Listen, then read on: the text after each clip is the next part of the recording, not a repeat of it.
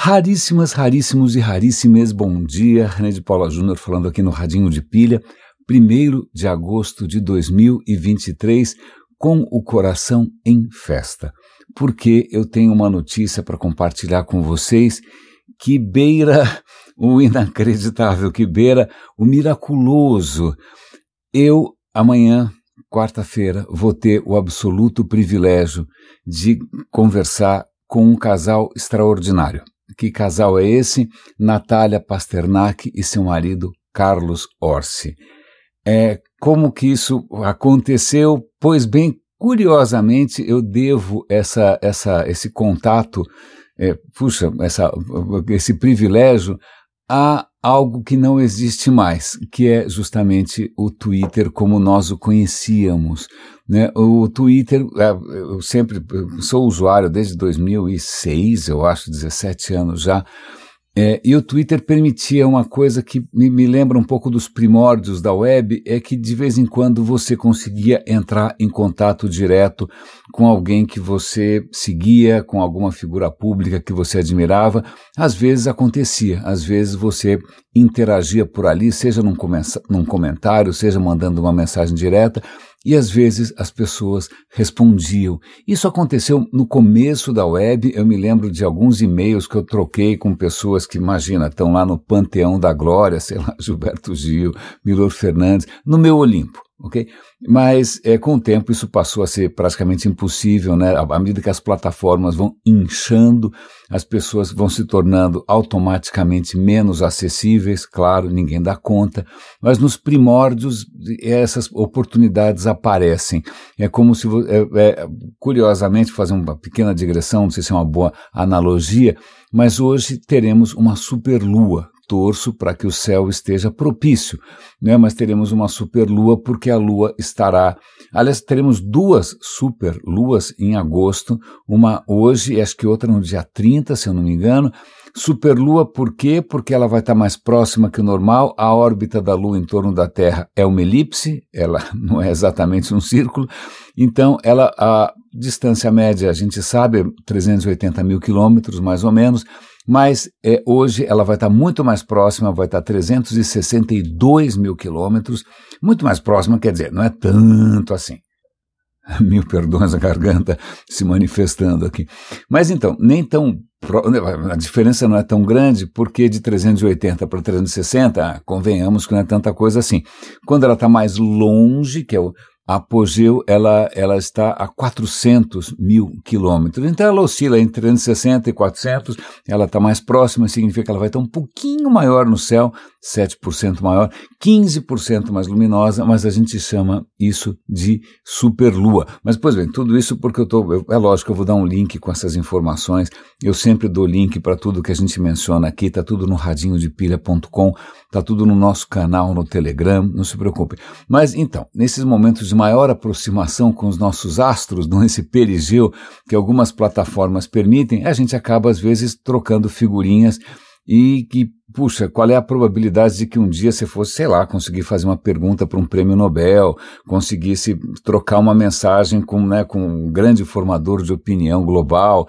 O Twitter permitiu isso e eu agradeço a essa longa aventura, essa longa jornada no Twitter por ter me propiciado hoje, amanhã, essa conversa com 2 figuras que eu tanto admiro, que também usaram as redes de uma maneira bastante nobre, né? Usaram as redes não necessariamente para ficar vendo o resultado do futebol ou para entrar num fla-flu ideológico, seja lá com quem for, mas para o quê? Né? Levar adiante essa tocha, a tocha da razão, a tocha do progresso, a tocha da ciência, a tocha do bem-estar e da saúde pública. Então, o Carlos Orsi e a Natália Pasternak, eles têm uma revista que chama Revista Questão de Ciência. O Carlos é um articulista, imagina, magnífico. Os artigos dele na revista eu estou sempre recomendando aqui para vocês. Acho que ontem mesmo eu recomendei. A Natália nem se fala, a Natália durante a pandemia virou uma presença constante e impagável, sempre divertidíssima, né, na televisão, sobretudo no Globo News, né, contando sobre tudo, né, tentando esclarecer a população sobre o uso de máscara, sobre vacinas, sobre toda a questão de prevenção e da Covid, um trabalho hercúleo, né, uma exposição bastante arriscada, porque eram tempos muito bicudos, né, tempo de muita polarização, tempo de muita ameaça, mas a presença dela era sempre divertidíssima. Em suma, ao longo do tempo, consegui trocar figurinhas aqui e ali com eles pelo Twitter, depois em outras plataformas também. Eu os havia convidado para conversar há bastante tempo, naquele momento, mas primeiro que os meus canais são canais que são 100% orgânicos, eles não são monetizados, eu não ganho dinheiro com as coisas que eu né, com os comerciais, seja lá o que for que o YouTube ou qualquer outra plataforma coloque, eu não monetizo o que eu faço, né? Se eu tenho alguma receita mínima aqui, por exemplo, com radinho de pilha, é porque eu tenho 17 super raríssimas, já foram 18, agora são 17 de novo, que voluntariamente, sei lá, separam ali um café para ajudar a pagar as contas, porque eu pago para publicar, eu pago para divulgar o que eu divulgo, eu não ganho nada com isso, né? É a minha maneira de retribuir para tudo aquilo que eu aprendo com tanta gente, para tudo aquilo que eu aprendi ao longo de tanto tempo, para tudo aquilo que eu descobri desde que eu abracei esse mundo, né, da web. Pensando do mundo da web, estou idealizando um pouco, né? Quando a gente começou essa história toda, ninguém imaginou que isso fosse terminar no TikTok, não é mesmo? Mas, pois bem, então, em suma, eu estou até tropeçando, né, nas minhas próprias ideias, porque é quase que imerecido.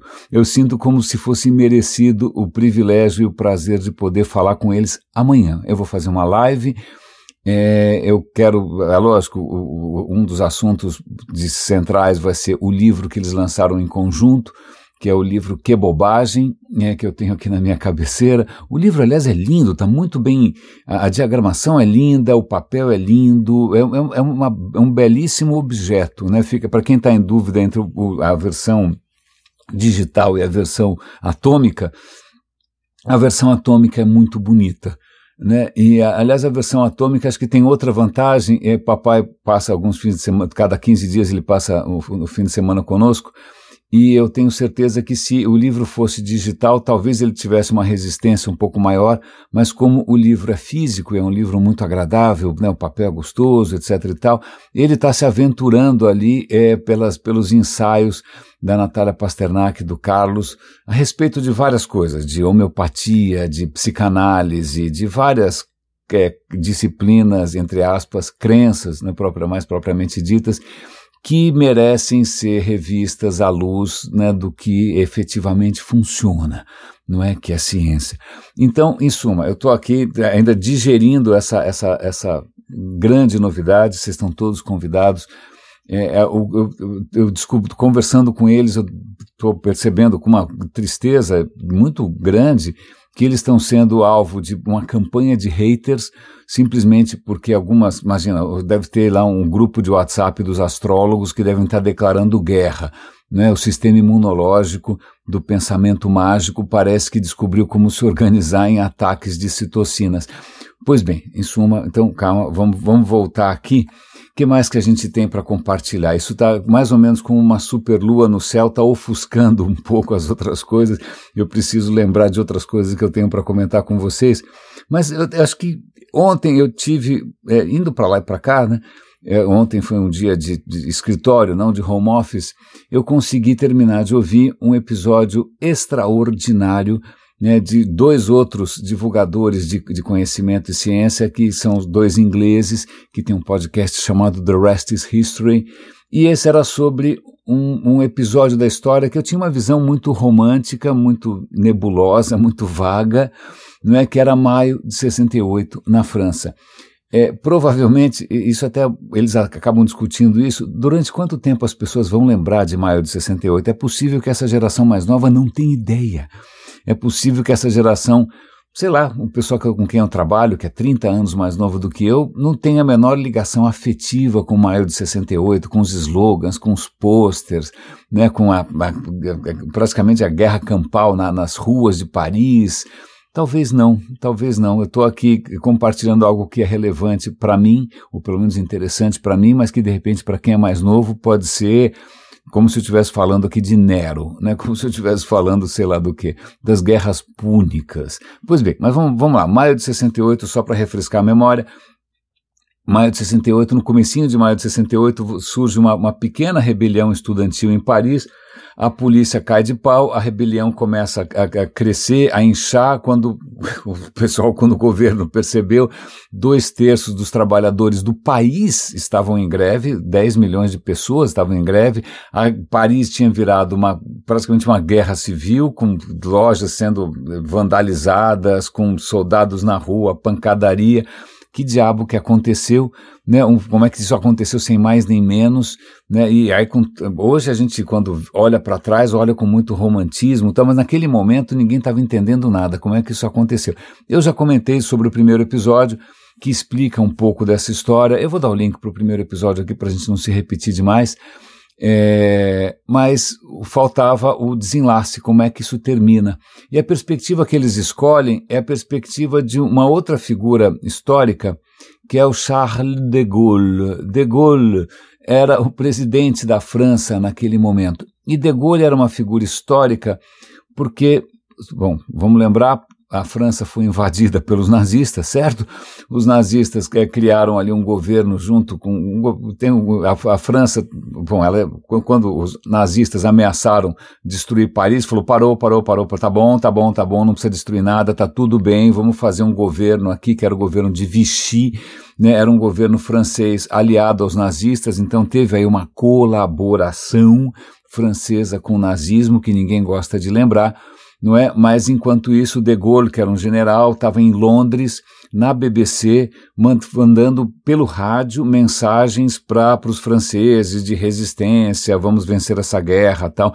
Então, quem não estava gostando ali da presença nazista, ouvia o de Gaulle pelo rádio, né? Então, quando finalmente Paris é libertada pelos americanos, uma coisa que os franceses muitas vezes esquecem, né? Os americanos libertam Paris, mas aí o de Gaulle volta triunfante pela Avenida Champs-Élysées, né? Então o de Gaulle tem essa ligação com a resistência da França ao nazismo, né? Com a derrota do nazismo, e aí ele acaba virando presidente, tá bom? Mas aí em maio de 68, convenhamos, 68 é bastante tempo depois de 45, não é mesmo? 20 e tantos anos, ele tá velhinho, né? Quando começou essa rebelião estudantil, que, de novo, não era nada com uma agenda muito clara, não é que ninguém queria, sei lá, uma revolução comunista, uma revolução de direita, cara, começa com uma rebelião estudantil bastante difusa, né?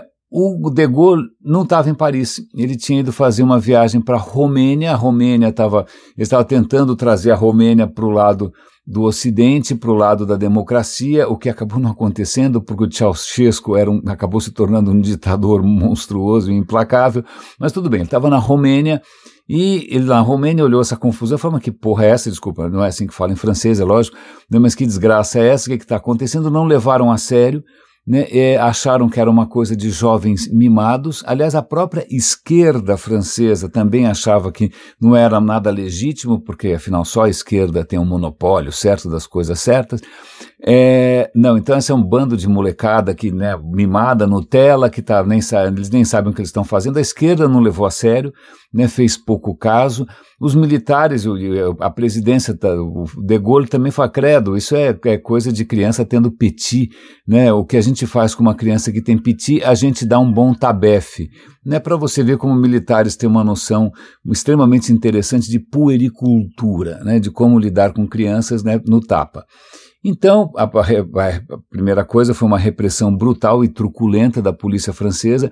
Vale lembrar que antes de maio de 68, a França era um tédio, não estava acontecendo nada, enquanto em vários lugares do mundo você tinha lá protestos nos Estados Unidos contra o Vietnã, você estava começando o movimento hippie, nada disso estava chegando na França. A França, todo mundo era comportado, CDF, coxinha, não estava acontecendo nada, os franceses se orgulhavam disso, não, essa coisa hippie aí, riponga, de amor, que besteira, a gente não precisa de amor livre, a gente já faz sexo o suficiente, está tudo muito bem.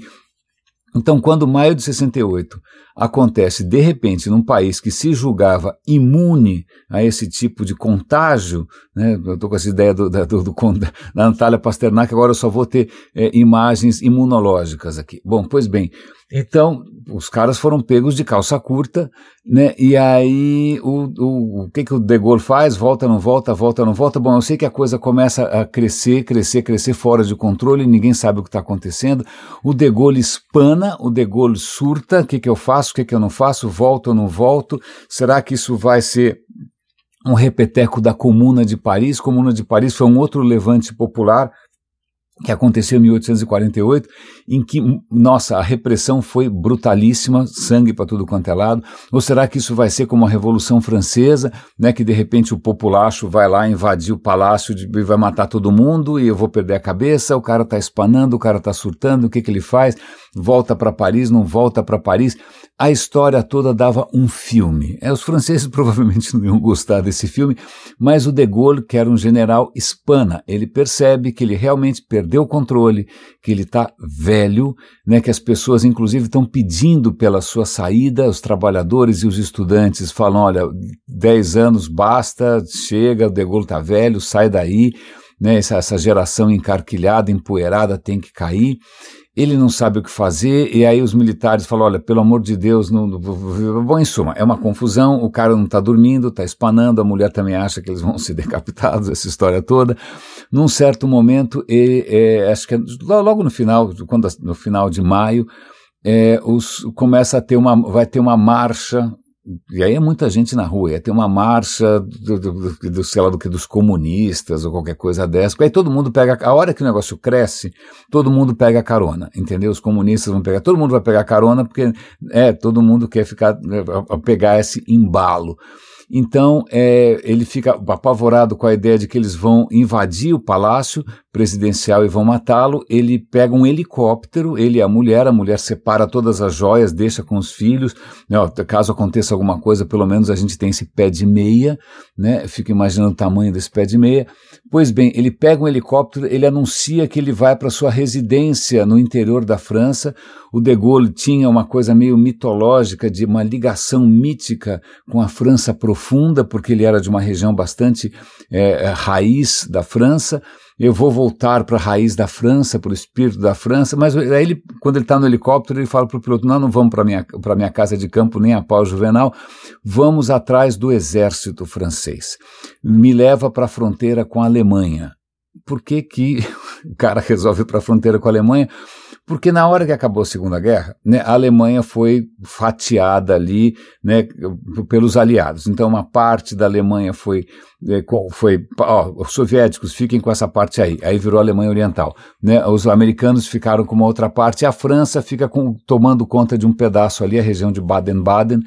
E aí ele vai se encontrar com a liderança do exército que está lá, mas você fala, cara, por quê? Por que ele está fazendo isso por baixo do pano? Aí ele vai falar lá com um líder, que era um líder heróico, másculo, militar, paraquedista me dá frio na espinha, mas tudo bem.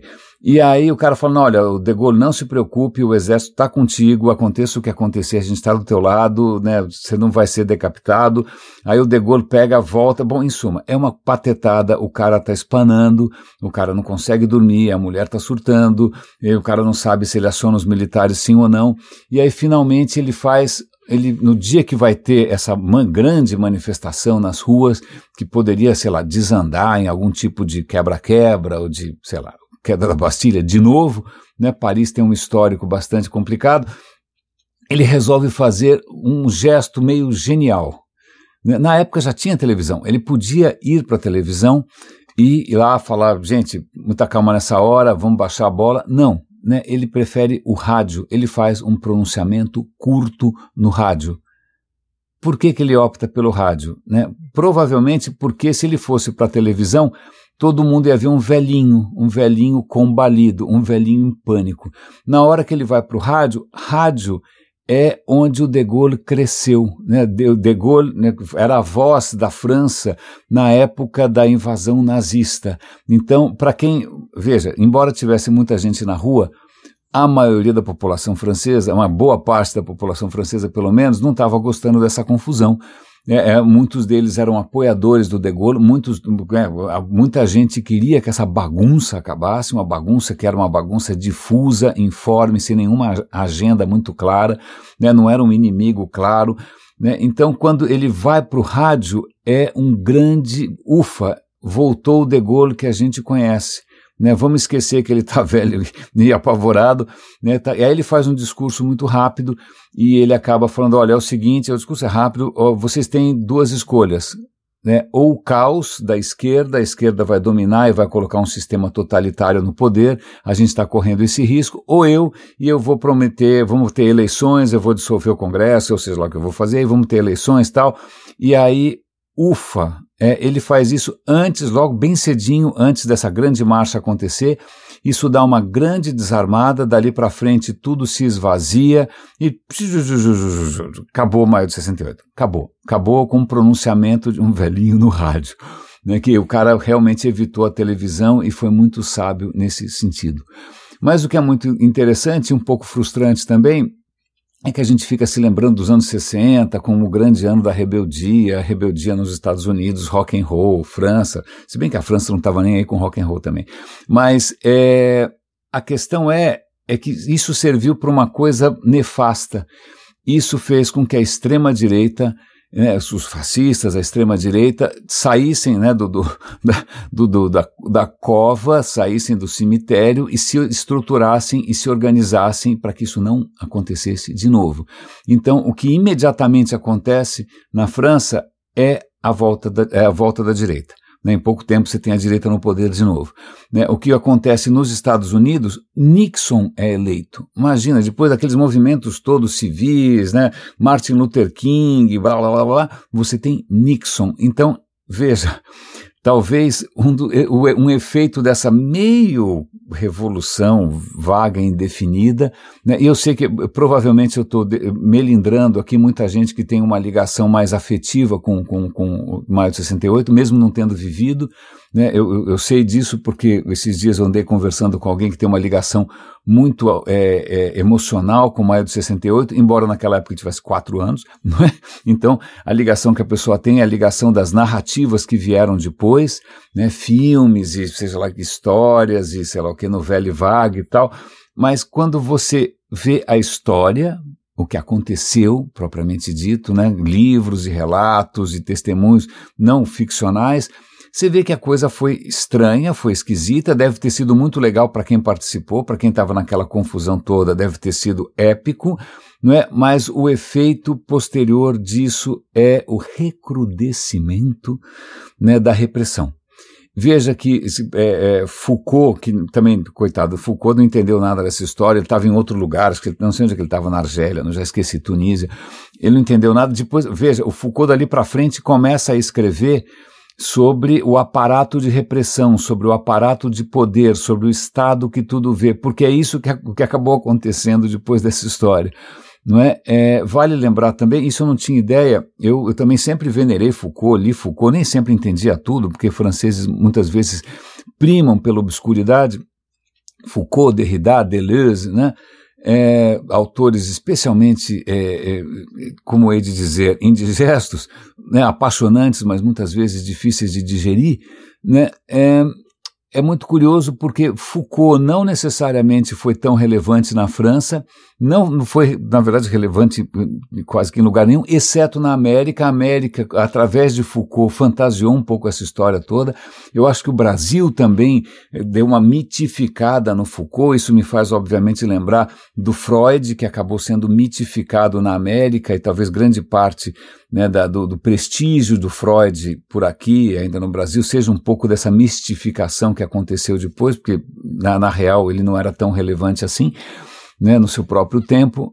Então, gostei muito. Então, caso você tenha paciência para rever esse momento, que eu sei que tem provavelmente apelos juvenis, apelos de rebeldia, ou seja, o que for, mas na verdade a história é sempre mais complicada do que a gente gostaria. O que mais que tem para comentar aqui?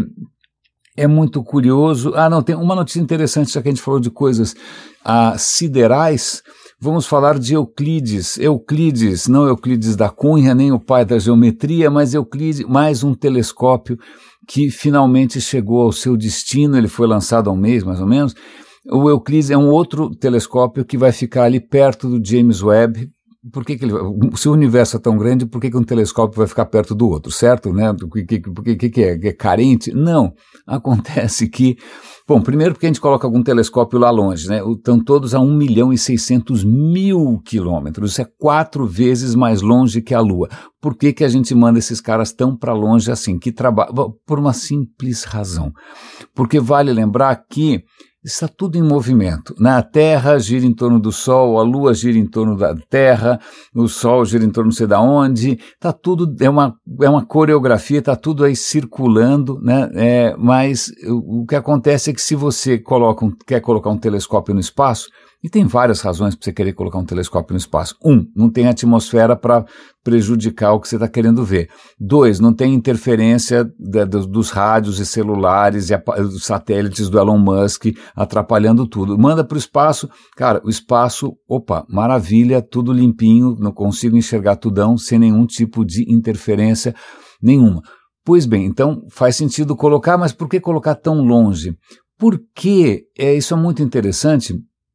Veja, quando você começa a calcular ali a gravidade, a Terra atrai a Lua, o Sol atrai a Terra, quando você faz as contas de quem atrai o quê, né, as coisas que giram em órbita, curiosamente, em torno da Terra tem algumas regiões que é meio curva de rio, né, que se você somar a atração da Lua com a atração da Terra, com a atração do Sol, 9 fora 0. Né, porque, sei lá, se você coloca um negócio perto da Lua, vai ser atraído pela Lua, bum, cai na Lua, já era. Se está muito perto da Terra, bum, cai na Terra. Se está muito longe, está na direção do Sol, em algum momento esse negócio vai cair no Sol. Mas tem algumas regiões, né, no espaço, em torno da Terra, que a soma dá mais ou menos 0. Então, o que você colocar ali, fica ali e vai acompanhando todo mundo. É como se fosse pau de enchente, curva de rio, qualquer metáfora fluvial dessas. É realmente um lugar onde, se você deixar um satélite, ou deixar um telescópio, ele vai ficar naquela posição ali sem fazer muito esforço. Ele vai junto, ele vai sendo arrastado por todo mundo sem gastar combustível.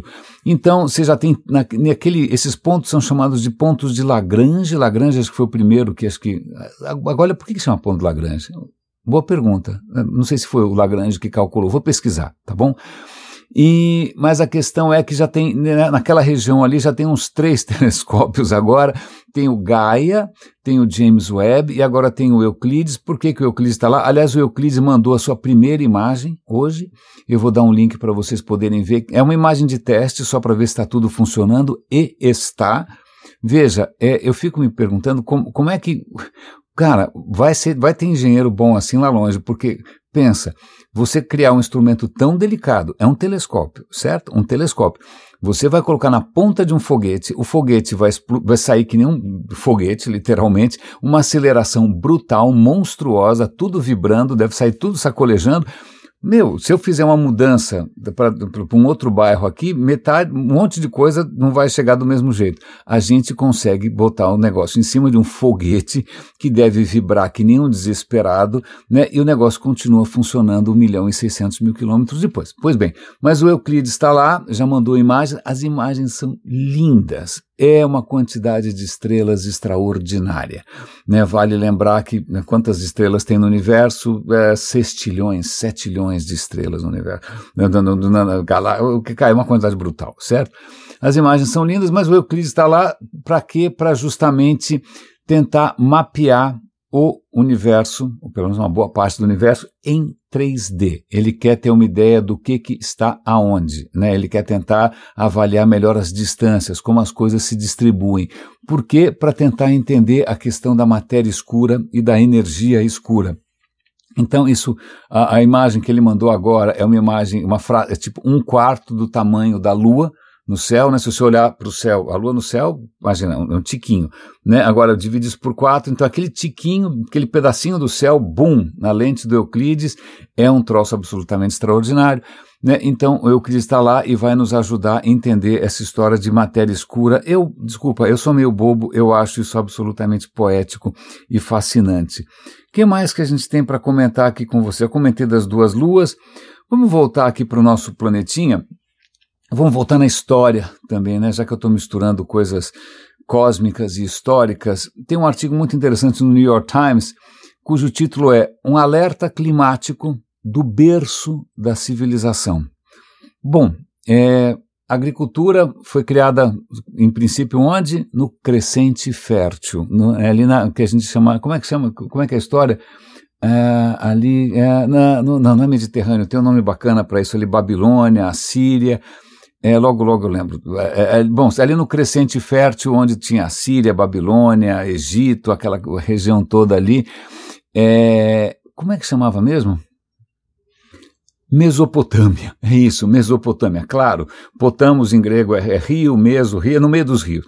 Bom, era uma região que tinha água, era uma região que tinha solo fértil, era uma região que tinha natureza luxuriante, abundante, então muita coisa veio de lá, a agricultura veio de lá, a escrita nasceu lá, acho que infelizmente a astrologia também fazer o quê? Mas muitas coisas surgiram ali, a civilização como nós a conhecemos, né, hoje, sem tanto entusiasmo assim, nasceu ali no crescente fértil. Mas, adivinha o que acontece? O crescente não cresce mais nada e também não é fértil, né? As imagens que o New York Times está... aliás, é uma reportagem muito bem montada, eles são espetaculares. As imagens são desesperadoramente secas, miseráveis, populações passando fome, populações sem água nenhuma, populações provavelmente tendo que se deslocar, vai saber para onde, plantações arrasadas, animais mortos. Por que diabos? O que aconteceu com o crescente fértil? Fúria divina, né? Sei lá. Pois bem, não, talvez tenha sido um alerta, uma lição que a gente não aprendeu. Primeiro, o abuso primeiro, uma agricultura que nos últimos milhares de anos, nos últimos séculos, muito ineficiente, um uso péssimo da água, um gerenciamento ruim. Segundo, a criação de represas aqui e acolá, e aí tem toda a história, um país, né, disputando o curso de água com outro, criando represas, um prejudica o outro. Bom, em suma, o gerenciamento de um recurso que antes era abundante foi tão canhestro, foi tão tosco, foi tão míope, que o que a gente tem hoje é o antigo berço da civilização, está parecendo um túmulo. É basicamente isso. Então, as imagens são fortes, as imagens são tristes, o alerta está lá, o que a gente vai aprender com isso eu não sei, e aí até tem um outro artigo extremamente interessante na fis.org, que é um site de ciência que eu também respeito bastante, dizendo que os patógenos não é uma ave que faz quack e que solta ovos de vez em quando. Patógenos são pequenos organismos que causam doenças, né? Por exemplo, o vírus do Covid é um patógeno, né? A bactéria, o bacilo é um patógeno. Qualquer coisa que faz você ficar doente, qualquer forma de vida que faz você ficar doente é um patógeno, certo? O que acontece é que o Ártico, né? Ali na região ali do Polo Norte, na região da Sibéria, que essa região toda que está derretendo desesperadamente, o aquecimento global é 4 vezes mais rápido lá. O que acontece é que na hora que o gelo derrete, ele expõe o que tinha embaixo. O que tinha embaixo? Muita coisa, né? Provavelmente mamutes mortos, né? Sei lá o quê. Muitas coisas que estavam ali soterradas e congeladas, elas voltam a ver a luz do sol. E isso inclui aproximadamente 6 sextilhões, acho que o número é esse, é 6 ou 4, tanto faz nessa altura, né? 4 sextilhões de patógenos todo ano vão ser liberados. Ah, que beleza, eles estavam ali congelados há dezenas, centenas de milhares de anos. Né? A gente viu recentemente, acho que eu não comentei com vocês, mas vocês devem ter visto em algum lugar, que um vermezinho que estava há 46 mil anos congelado, a hora que, né, voltou à vida, ou seja, então está cheio de criatura ali que vai voltar à vida e que devia estar ficando, deixa ela quieta lá. Pois bem, a gente conseguiu liberar, a gente abriu a porta do inferno, então a gente vai ter todo ano sextilhões de patógenos sendo liberados. Isso é praticamente o número de estrelas no universo, uma coisa simples, não é? Então esses patógenos podem fazer alguma coisa ruim. Não é? Não todos, claro, porque, sei lá, muitas vezes eles só fazem mal para algum tipo de organismo que de repente nem existe mais, mas existe uma pequena chance de que, e aí os cientistas estão fazendo simulações, se de repente, se um desses patógenos de repente contagiar, etc e tal. Então a questão é a seguinte, não quero botar ninguém em pânico, mas a chance de que algum desses sextilhões de patógenos possa provocar mais algum tipo de estrago em escala planetária, e a Natália Pasternak vai ter trabalho pelo resto da vida, pelo visto, não é zero, não é desprezível, né? Não é desprezível. Mas então, vamos ver se a gente consegue encerrar, já que eu falei aqui da Natália, a gente está mais ou menos fechando o círculo desse episódio. Vamos encerrar por aqui, e em primeiro lugar, eu ainda estou assimilando, estou digerindo isso, porque foi muito inesperado, foi quase muito imerecido, e foi muito... como hei de dizer, como é a palavra, existe alguma palavra para aquilo que provoca esperança? Não sei, eu vou pensar no assunto. Mas foi muito bem-vinda essa possibilidade de ouvir a história de quem está fazendo história, né? De quem está tendo um papel, teve um papel e continua tendo um papel fundamental, né, para justamente salvar a gente da gente mesmo, né, para tentar resgatar aquilo que, puxa, fez o bem a tantas pessoas, que é o progresso da saúde, o progresso da medicina, o progresso das comunicações, né? A gente está ali num tsunami de inverdades e teorias da conspiração e gabinetes do ódio e pensamento mágico esquisito. Então, ter o privilégio de conversar com alguém e de dar espaço, dar mais voz ainda para alguém que está no front, para mim é aquele, sabe quando na cerimônia do Oscar alguém recebe o Lifetime Achievement? Para mim era isso, eu podia parar de fazer tudo o que eu estou fazendo simplesmente porque eu consegui trazer até vocês essas duas vozes, a do Carlos Orsi e a da Natália. Raríssimos e raríssimas, muito obrigado.